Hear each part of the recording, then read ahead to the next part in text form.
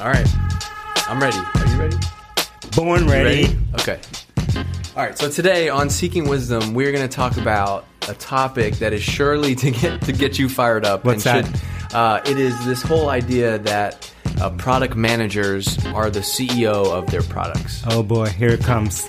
I'm ready. Damn, my blood pressure just went up. Yeah, all right, hit me with it. You've said this before. I think one time I said to you, like, well, yeah, like product managers are CEO, and you just were like, no.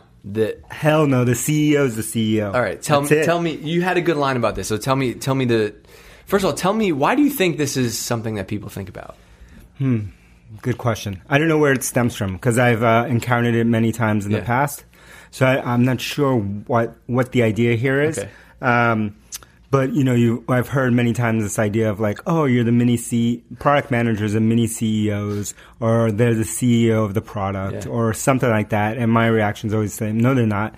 The CEO is the CEO. The product manager is a product manager. Right. He is not the CEO of the product or the mini CEO, right? And because it's totally different. They don't have the same responsibilities. The job is nothing.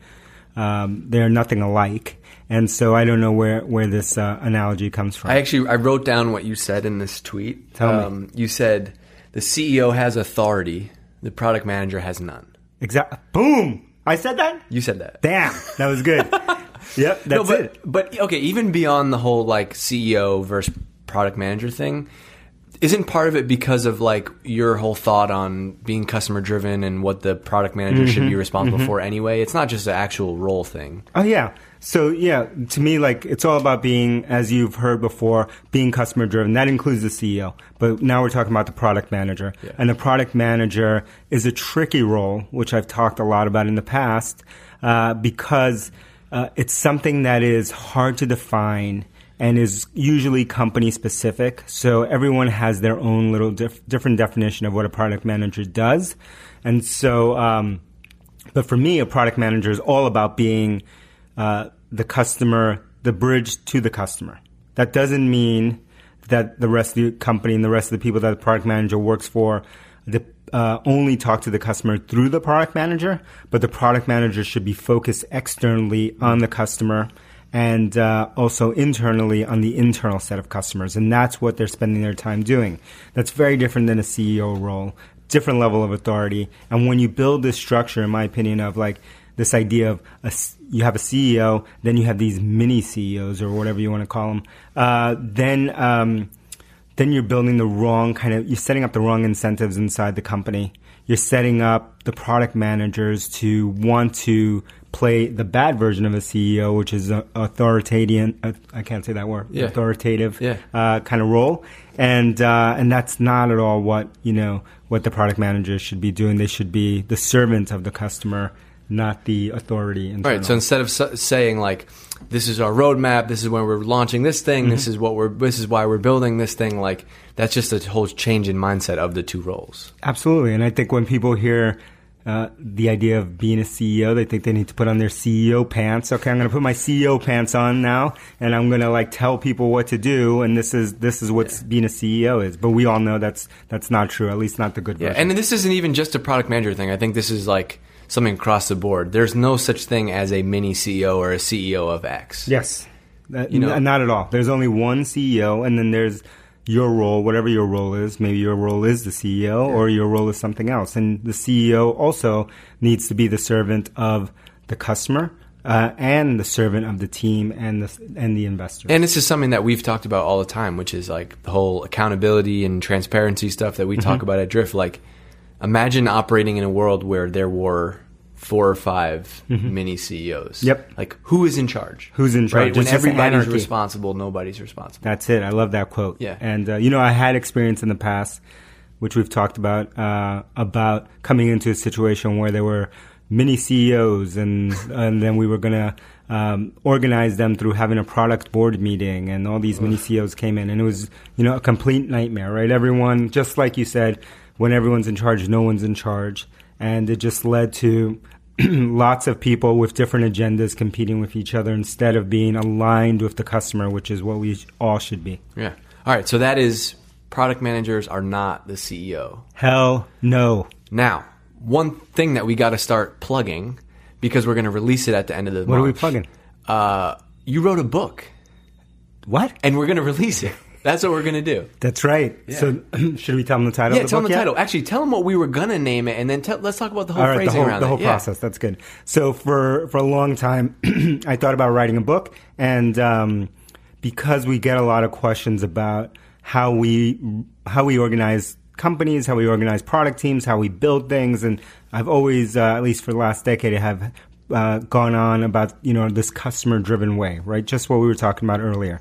And so people have asked me, like, is there a book? Is there something that I can read? Like, where can I learn more? I'm interested in this. Do you have examples? And so I've been putting those together, and we're going to release a book. The book was going to be called Customer-Driven. Yeah, Customer-Driven something, right? Something. Customer-Driven was going to be the main title. The main title. And it's always what I've called it. Never thought about giving it a different title. And then this week, I talked to Dave and I talked to Eric, who's helping me write the book, and thought, like, no, let's rename the book. We came up with a new title. Are you ready to hear the title? Hit the people with the title. The title is called Hypergrowth.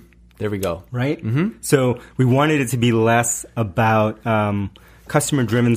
Could be hard to explain. Like, customer-driven to me is the how, right? And I wanted a title, and have been thinking about a title that wasn't the how, but was really the why, right? Mm-hmm. And the why, as Simon Sinek would say, the why is the most important thing, right? So the why is hypergrowth. That's why you want to read this book, because you want to learn about hypergrowth. And then the how is through this customer-driven way that we'll talk about in the book. And then the, why this is happening now is because of the shift that we see at Drift and many other companies see in the way that they're running. And so many of the companies that we see today and that we admire today are customer-driven and are customer-focused and are built around the customer. That is the difference to us between an Amazon versus a Walmart, Airbnb versus a Marriott, right? The difference, a Tesla versus a Ford, right? The main difference is where they put the customer in terms of priority, and you see those companies that are closer to the customer are winning. And that is what we talk about in the book. Yeah, and you've been doing a bunch of speaking, and like all these ideas have come up from different places, and that's kind of where we landed on the hypergrowth thing, which is like, think about what's one of the company examples that you've been giving in your deck? Isn't like Lego one example? Lego's. So I gave a talk at Mind the Product in London. We'll put a link to those slides in the notes. Sure. And we talked about different examples of companies that weren't customer focused and then became customer focused. And one of them was Lego. And Lego, we all know what Lego is, right? We all played with Lego. We all stepped on a Lego in the night and yelled and loved Lego. But what the story is, this transition that Lego in the 80s and 90s went from a place where they got rid of their existing long-term designers that had been on the team. They replaced them with a bunch of great hotshot designers from all the top art design schools in the world.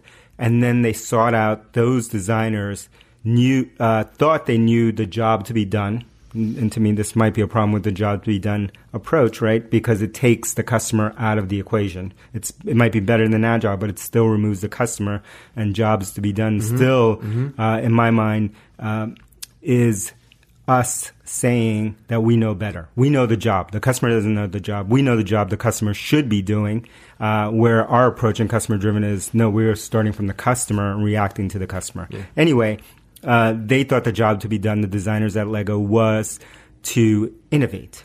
That their customers, they believed, wanted more innovation. And so they went on and built a gazillion new models of Lego and kind of took it in a direction that was almost unrecognizable to the Lego customers.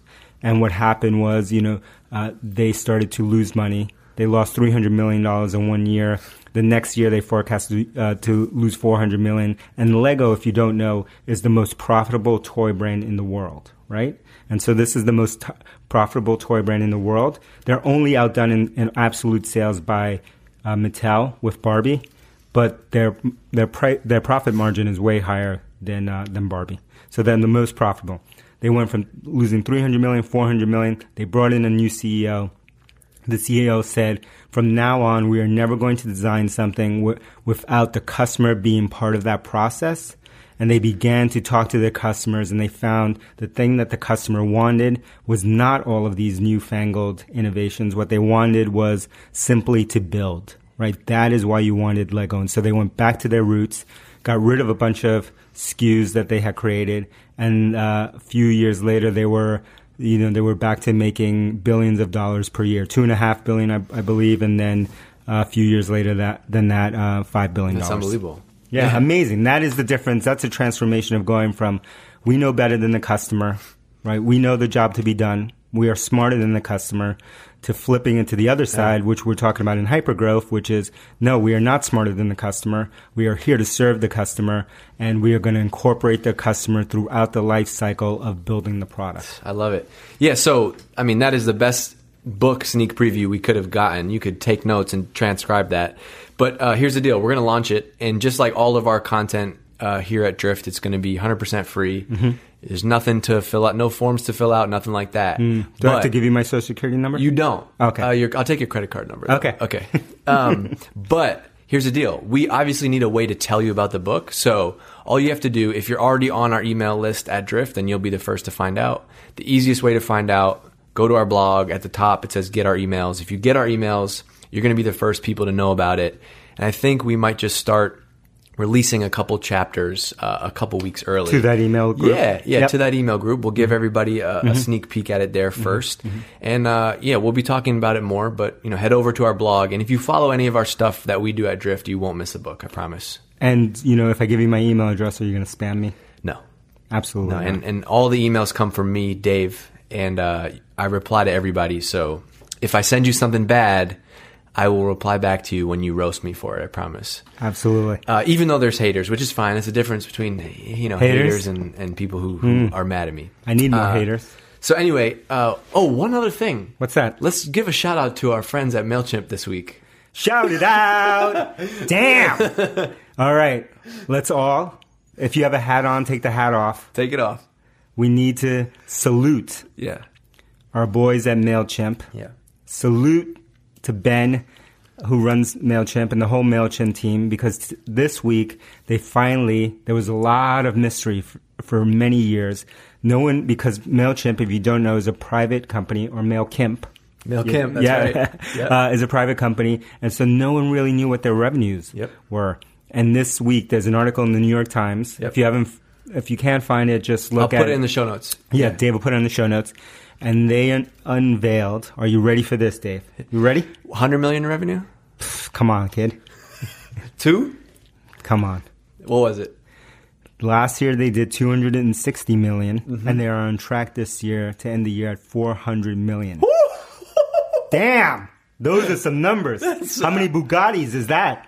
That is like just Google like other public company revenues, and you'll get a sense for the how scale. Big that is. And I think that this article had everybody talking. It was 500 employees. It was crazy, right? Half the number of most public companies that have half the revenue, and 400 million revenue. Yeah. Let's say that again. 400 million. You know what that is? 400 Bugattis. Okay? You got to get your Bugatti on. So to bring this whole thing back, I just pulled up the article because I want to read this quote. This is the one that had us all thinking. At the time, MailChimp faced a host of larger and better capitalized rivals, including Constant Contact, which went public in 2007. And Dave worked there? I worked there. But Mr. Chestnut said that MailChimp had a proximity to its customers that its competitors lacked. Wait, Dave, rewind. Say that one more time. A proximity to its customers that its competitors lacked, which is why they were able to take down a publicly traded company in the same exact space. Would you call that hypergrowth? I would call it hypergrowth. Would you call it customer-driven? I would call $400 million hypergrowth. Me too. So that's the deal. I'll put the link in the show notes. Salute. All right, let's all salute. Pour a little bit out. Yeah. Pour a little bit out for Ben. And one more shout out for our content. This is Elias, who is our CTO here. He doesn't write a lot, but when he writes, it's powerful. And so he's writing an article that's going to come out when you listen to this podcast next week. And it's about the difference between customer feedback from free users and paid customers. Damn, science. So we got a lot of good stuff for you. Check it all out. It'll all be on the blog. Don't forget the blog, blog.drift.com. Go to the top, Sign up for the email newsletters. We're not selling you anything. It's all free. You're going to be the first ones to find out about the book and get free access to that book. And I know you're hiding and you still haven't given me a 5-star review. Let's get it. Let's do it. One last sign up for the haters. Unsubscribe. Unsubscribe, haters. We're out. See ya.